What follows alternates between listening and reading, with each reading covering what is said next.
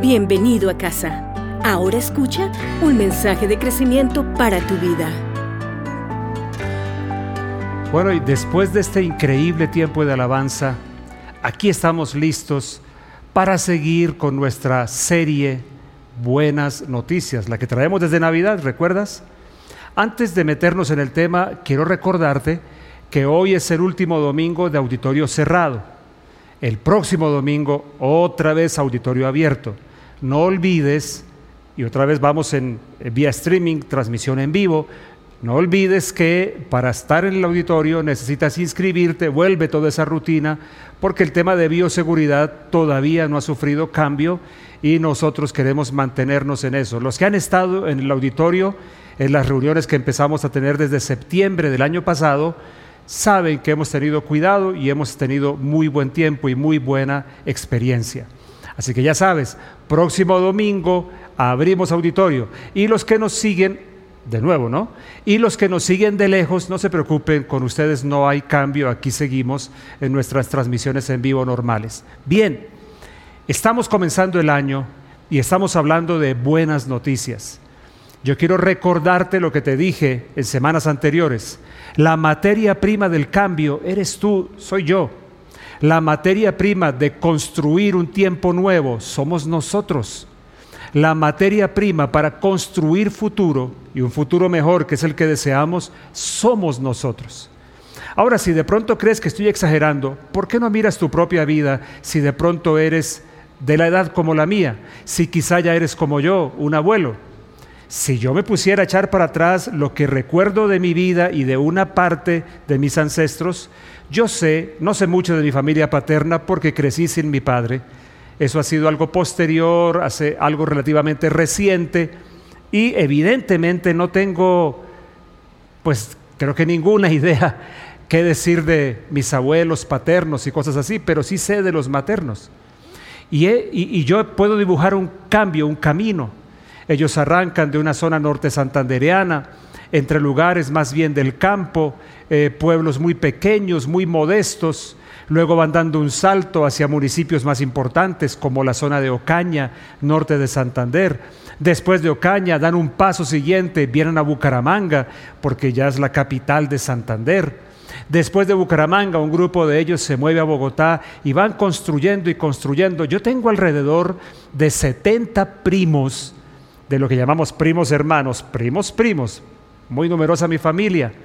Y te puedo comenzar a contar las historias de algunos de ellos, como gracias al trabajo de los que fueron nuestros padres, mi madre en mi caso, los padres de ellos, entonces estos tuvieron mayor acceso a universidad y a oportunidades porque los anteriores las construyeron.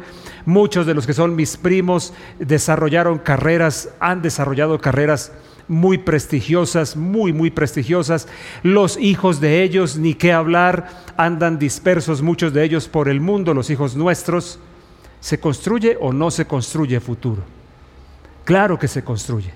Yo soy la materia prima de eso, y de eso desde la semana entrante vamos a hablar mucho, porque hoy terminamos esta parte de nuestra serie, esta primera parte de nuestra serie Buenas Noticias. Ok, la primera entrega de estas tres, yo me enfoqué, estoy buscando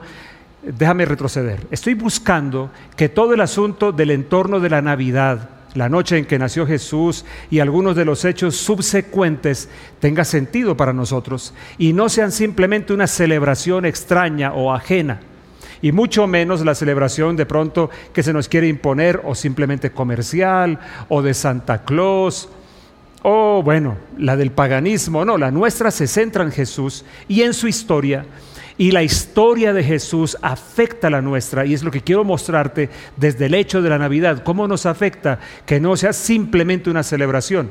Hoy es mi tercer capítulo de esta primera parte y es el último, y me voy a enfocar en otra parte relativa a Jesús recién nacido. Ven conmigo. Vamos a leer Mateo capítulo 2, los primeros 2 versículos.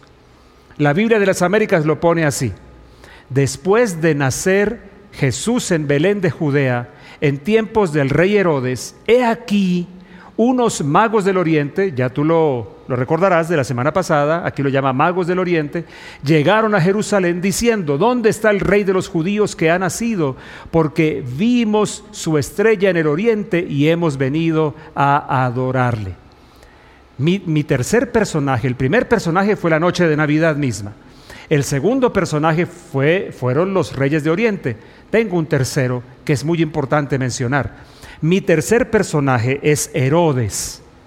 ¿Y qué significa Herodes? ¿O de qué me habla a mí pensando en toda esta temporada navideña y de inicio de año? Bueno, para mí Herodes lo que me dice es, y lo pongo en tercera persona, aunque también tiene que ver conmigo, que tú eres un conspirador y una amenaza, porque Herodes de alguna manera nos representa el sistema imperante, el sistema de pensamiento, el sistema dominante hoy. Tú, te tengo noticias por si no lo sabías, tú, el solo hecho de que existas, constituye una amenaza, eres un conspirador para el sistema. Así que tengo tres cosas que decirte que tiene que ver con esto de Herodes y que seas un conspirador para el sistema. ¿Estás listo? Vamos con la primera. La primera cosa que te debo decir es que hay un Herodes que también a ti te persigue. Sí, así como que cuando escuchó a los reyes del oriente decir que un rey había nacido, que habían visto su estrella, bueno, el infierno toma nota de esto también, déjame decírtelo, así de claro. Es bueno, paréntesis aquí para decirte, dicho sea de paso, que no te olvides que hay un ámbito espiritual de oscuridad que es cierto. Voy a decirte un par de cosas más a lo largo de esta mañana, pero Herodes tiene mucho que ver con esto y hay un Herodes que te persigue. Ahora, ¿qué puede ser? Me dirás tú, pero para mí, ¿qué puede ser ese Herodes? Ya soy un hombre adulto o soy un hombre en edad media. Digamos que Herodes persiguió a Jesús cuando era niño. Bien, claro, está muy bien. Sin embargo, esto es lo que yo encuentro relacionado contigo. En primer lugar, este Herodes del que estamos hablando se puede entender como aquello que reina en tu tiempo, que reina en este tiempo. ¿Qué cosas reinan en torno a tu momento en la historia? No puedes olvidar que la primera entrega de esta serie, yo te hablé del conteo generacional, ¿recuerdas? Y te hablé del vínculo increíblemente interesante que hay entre tiempo, época, momento de la historia y tu existencia. Pues bien, ¿qué reina hoy? Y me refiero, cuando digo ¿qué reina hoy?, me refiero en moda, en ideología, en tendencias. ¿Qué ves tú que sea lo que hoy se impone? Porque ese es un Herodes de alguna manera, o por lo menos puede serlo. O también que hay que reine, si ya tienes claro tu campo de misión, ¿qué ves tú que reina en tu campo de misión? Que lo gobierna, que lo domina en tu campo específico. Voy a darte dos ejemplos. Uno tiene que ver con William Wilberforce, al que yo cito muchísimas veces porque es una inspiración. El abolicionista británico, un hombre de Dios. En ese tiempo, para ilustrarte lo que te digo, la esclavitud era normal. Es más, la esclavitud era la base del comercio de su época. Era súper importante en la estructura macroeconómica del Imperio Británico. Escucha lo que te estoy diciendo. Solamente que se levanta un hombre que supo entender que la dignidad humana está por encima de cualquier otra cosa y que no se puede construir riqueza destruyendo la dignidad del ser humano. Pero ese era su Herodes, ese fue su gran opositor. Una de sus frases que tengo aquí dibuja muy bien su pensamiento. Mira, abro comillas, mira lo que dice. Es el verdadero deber de todo hombre para promover la felicidad de sus semejantes hasta el límite de su poder. El verdadero deber de todo hombre es la felicidad, de sus semejantes hasta el límite de su poder. ¿Tú recuerdas que alguna vez yo te dije que el que tiene la capacidad está en responsabilidad entonces? ¿Te acuerdas hace mucho tiempo, hablando también de Wilberforce, cuando te hablé del efecto Jesús, meses atrás? Pues bien, esto es lo que dice Wilberforce. Estás en la responsabilidad, deber, como yo lo interpreto, de promover felicidad en los semejantes hasta donde tu poder lo permita. Algunos se queda siempre quejándose y que el gobierno haga algo y que el Estado haga algo. Algunos quieren hacer del Estado el Dios que nos gobierne. Nosotros los cristianos decimos no a la, ¿cómo se podría decir? No a la estatización de nuestra sociedad, como lo hacen países comunistas, como lo hizo en su tiempo la Unión Soviética, como lo hace Cuba, como lo hace Venezuela, como lo están haciendo en muchos lugares, intentando que el Estado tome el lugar de Dios. Corea del Norte, sobre todo, los países comunistas o de ultraizquierda y algunos políticos que tenemos en Colombia de ese mismo pelambre, pretenden que el Estado sea el que haga un montón de cosas.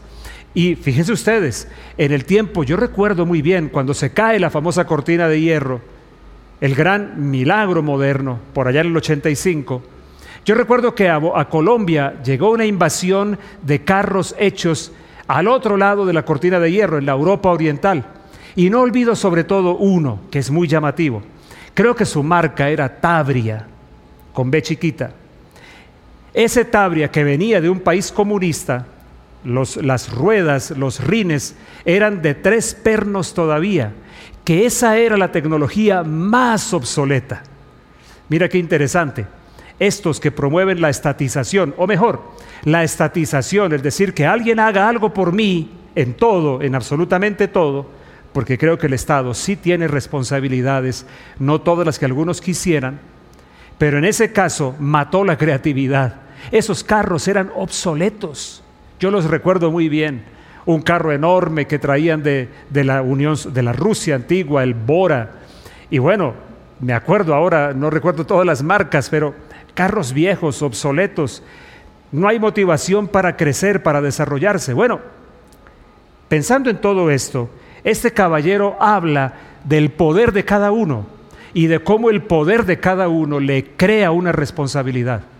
Así que este es un ejemplo de lo que te digo. Herodes es el pensamiento imperante o la moda. ¿Qué reina en tu tiempo? ¿Qué reina ahora? Otro ejemplo tengo también. Martin Luther King, el famoso pastor bautista que murió sacrificado, que promovió esas increíbles marchas no violentas, ninguna de ellas, por la dignidad del afrodescendiente. ¿Cómo se contrapone eso con las falsas luchas de derechos que muchos que llevan en el corazón es rabia y violencia, quieren imponernos en Colombia, donde no han podido, dicho sea de paso, ni van a poder? Este hombre vivió en tiempos de una segregación racial increíble, y tengo una de sus frases para dibujar su pensamiento. Abro comillas: si ayudo a una sola persona a tener esperanza, no habré vivido en vano. Qué manera de vivir la vida. Y este caballero, un pastor bautista, no solo ayudó a uno, a él le deben, no sé hasta qué punto, si todo o gran parte de la libertad que los afrodescendientes tienen hoy, por lo menos de mucho de lo que hoy gozan, y tuvo mucho que ver con este hombre. Así que, entonces, lo que te estoy diciendo, en primer lugar, esta mañana hay un Herodes que te persigue. Herodes también dice que el infierno ha tomado nota de ti. No sé si son buenas noticias o malas noticias, si estás consciente de esto o no. Es más, si estás consciente de la existencia real de ángeles, demonios y de su operación real. Yo lo he dicho todo el tiempo, desde hace meses atrás, terminando o en plena pandemia todavía, digamos en pleno cruce de cuarentenas, yo te dije que al otro lado nos esperaba una exacerbación del conflicto espiritual. Al otro lado de este tiempo, porque hay un contenido espiritual altísimo en todo el tema de la pandemia. ¿Recuerdas que te hablé de eso? ¿Recuerdas que te hablé del Gadareno? ¿Recuerdas todo lo que te dije? Pues bien, a propósito del Gadareno, yo quiero recordarte algo que nos relata Mateo. Mira lo que dice aquí en Mateo capítulo 2, perdón, se me fue el texto, creo que está más atrasito, Mateo 8 es. Mateo 8, 28, mira lo que dice. Cuando llegó al otro lado, está hablando de Jesús, como nosotros estamos cada vez más del otro lado de este terrible tiempo en el que nos mantuvo el 2020. Cuando llegó al otro lado, a la tierra de los Gadarenos, le salieron al encuentro 2 endemoniados que salían de los sepulcros, violentos en extremo, de manera que nadie podía pasar por aquel camino, y gritaron diciendo, escucha esta frase de los endemoniados, Mateo una cosa curiosa para que tú lo sepas, es que Mateo solía poner todo en números de a 2. No conozco yo la razón, no sé si hay algún teólogo que la conozca, pero indudablemente Mateo siempre duplicaba. Tú lo vas a encontrar repetidamente. Tal vez era una forma en su lenguaje de escribir el Evangelio, de enfatizar algo. Dice entonces, gritaron diciendo: ¿qué tenemos que ver contigo, Hijo de Dios? Y esta es la frase en la que quiero llamar la atención tuya. ¿Has venido aquí para atormentarnos antes de tiempo? Esa frase. Había un tormento que les causaba la sola presencia de Jesús. No sé si eres consciente que tú causas tormento a muchos demonios, y por eso muchos demonios quieren atormentarte a ti. Yo no olvido el año pasado, comenzando el mes de diciembre, que tuve una experiencia muy fea. Una madrugada empecé a soñar que alguien estaba encima de mí, como sobre mí, pero a mi espalda mientras yo dormía, pero era un sueño al principio, y que sacudía cosas sobre mí. Pero en eso desperté y me di cuenta que no era un sueño, porque lo seguía experimentando, y había una presencia horrible a mi espalda sacudiendo algo, y yo entendí que era algo de brujería, y el ambiente estaba en mi habitación horrible, y estaba apenas amaneciendo, quizá todavía era muy de noche, no lo tengo muy claro. Y recuerdo que de inmediato, en medio de esa sensación intimidante y agresiva, yo me volteo hacia atrás, no vi a nadie, pero sabía que ahí había una presencia oscura, y le hablé y le dije: en el nombre de Jesús, te vas de aquí, ya. Y mientras me volteaba para seguir durmiendo, le dije algo más: te estoy haciendo sufrir, ¿cierto? Le dije. Y se fue esa horrible presencia, y pude volver a dormir. Bueno, tú eres una amenaza. El infierno ha tomado nota de ti. Hay un Herodes que te persigue, es lo que te estoy diciendo. Eso también tiene, ese Herodes que te persigue, tiene una cara más que te quiero mostrar. Mira Mateo capítulo 2, versículo 7 y versículo 8. Entonces Herodes llamó a los magos en secreto y se cercioró con ellos del tiempo en que había aparecido la estrella, la famosa estrella de la que hablamos, ¿recuerdas? Y enviándolos a Belén, mira esto, la trampa de Herodes, dijo: id y buscad con diligencia al niño, y cuando le encontréis, avisadme, para que yo también vaya y le adore. Tú sabes que todo en el sistema que es antidios se basa siempre en el engaño, en la mentira.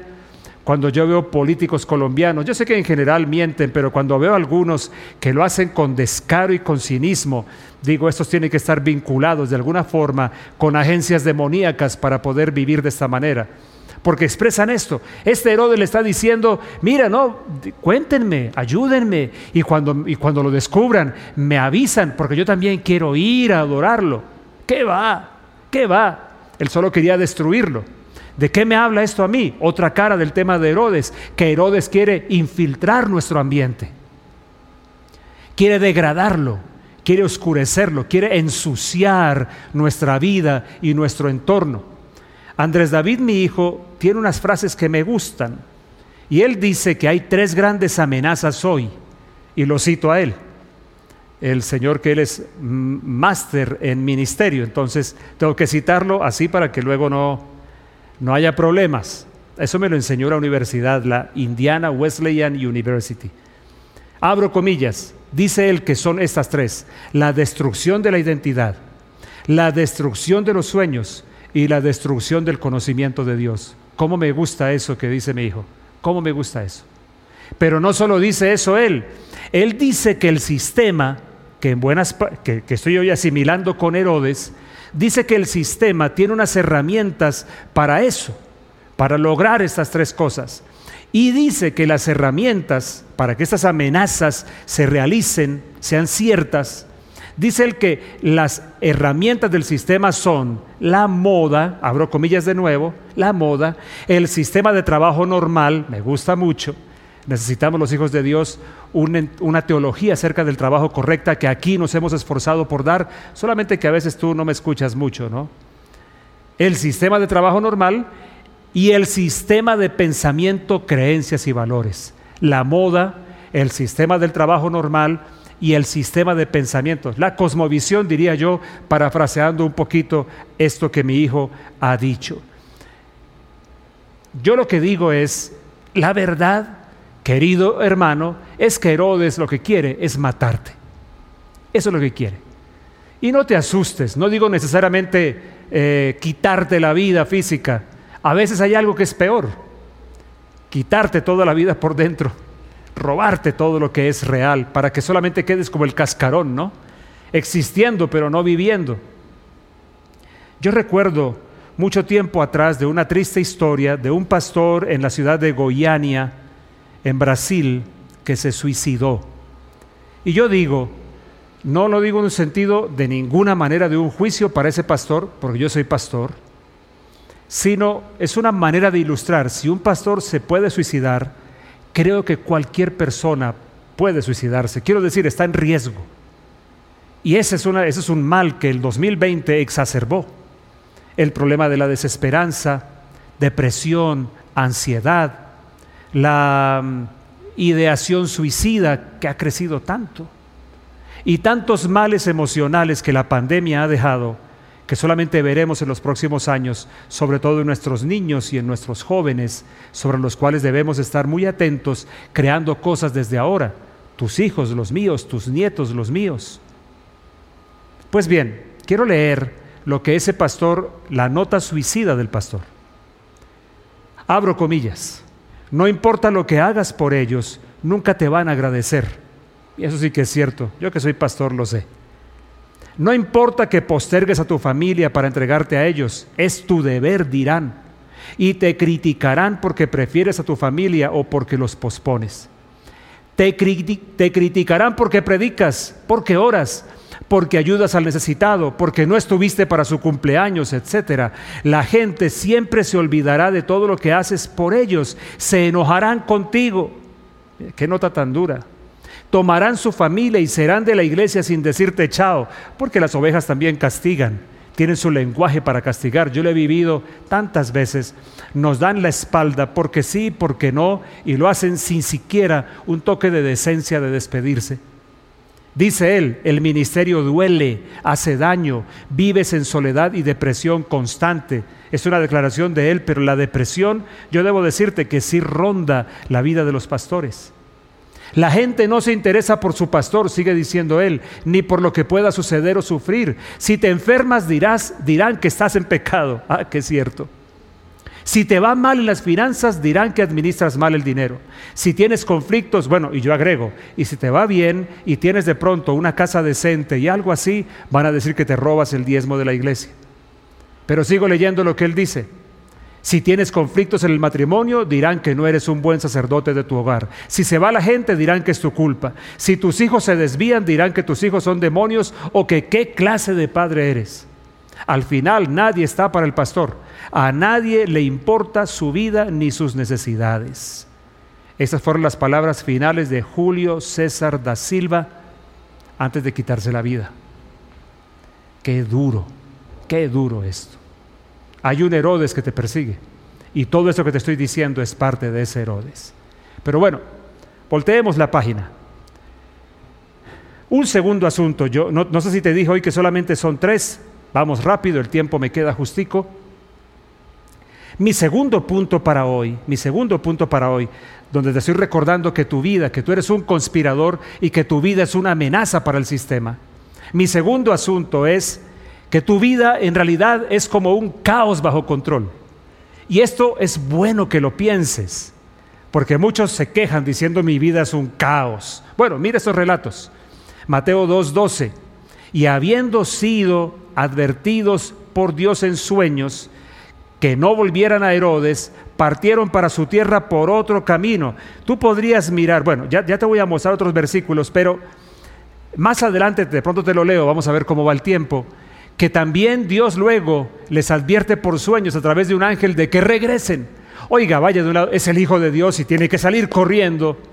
Alguien diría, si es el Hijo de Dios, pues que un ángel lo defienda con espadas por todos lados, pero la manera como el ángel lo defiende es diciendo, huye de aquí, y luego ahora sí ya puedes volver.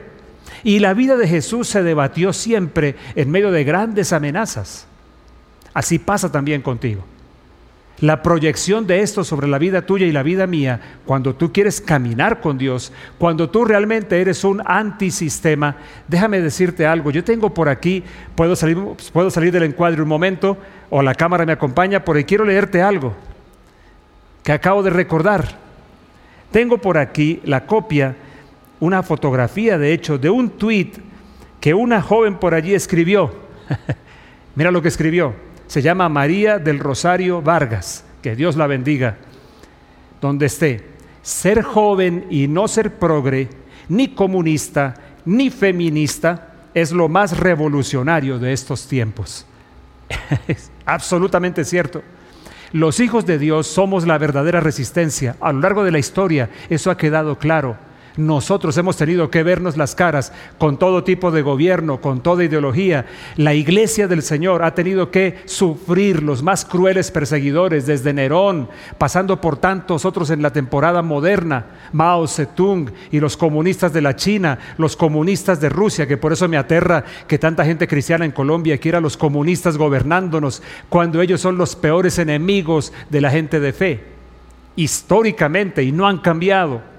Bueno, lo que estoy queriendo decir aquí es que tú y yo somos cuidados más allá de lo que somos conscientes. Los sabios, los reyes de Oriente fueron advertidos por sueños de no volver a Herodes, y eso fue una protección de la que José y María probablemente no se enteraron, por lo menos por mucho tiempo, y Dios los estaba protegiendo.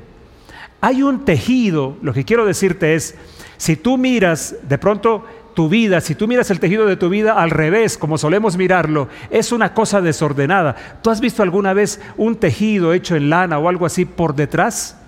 Es caótico. Pero le das la vuelta y está la imagen bella. Eso somos nosotros. Tu vida y la mía, yo las llamo así, son un caos bajo control. Un caos bajo control. Si te parece tu vida muy caótica, quizás que lo estás mirando al revés. ¿Por qué no miras la otra cara del tejido de tu existencia? Y me queda un último punto para hoy y para cerrar esta primera parte de nuestra serie. Lo mencioné, pero quiero leerlo. Mateo capítulo 2, versículo 13. Después de haberse marchado ellos, un ángel del Señor se les apareció a los reyes de Oriente. Se le apareció a José en sueños, diciendo: levántate, toma al niño y a su madre y huye a Egipto y quédate allí hasta que yo te diga, porque Herodes va a buscar al niño para matarle. Y tú puedes luego mirar por tu cuenta el mismo capítulo más adelante, versículo 19 en adelante, cómo le dice: Herodes murió, vuelvan. No se te olvide que no había internet, ni siquiera telegrama, que era nuestro Twitter en nuestra época. El telegrama, ese era el Twitter de nuestro tiempo. Mira, la frontera entre lo sobrenatural y lo natural en tu vida es una línea muy delgada, muy delgada, que en realidad hace que los dos aspectos, lo natural y lo sobrenatural, converjan en tu existencia de una forma que a veces no te das cuenta. Tienes que abrir tus ojos para entender lo que te estoy diciendo. Necesitas ser un poquito más sensible a lo que pasa en tu entorno para que entiendas bien todo lo que te estoy hablando. Gloria a Dios. Eres un conspirador. El sistema te teme, te persigue porque te teme. Yo recuerdo en mi libro, Lecciones de un viajero, que no sé si ya lo leíste, lo puedes conseguir en Amazon, dicho sea de paso. Lecciones de un viajero. Y hay una parte donde te hablé de esto. El sistema te odia y el sistema quiere matarte a algún nivel porque en realidad te teme.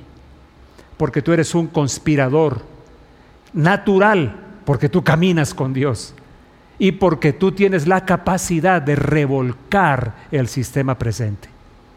Yo quiero decirte una cosa para cerrar la serie hasta aquí. La semana entrante nos metemos en otro tema. Quiero leerte una frase que hace tiempo coleccioné por allá de la revista Semana. Esa frase dice así, abro comillas. Yo creo que esta frase la coleccioné por allá hace como unos 2 años quizá, algo por el estilo.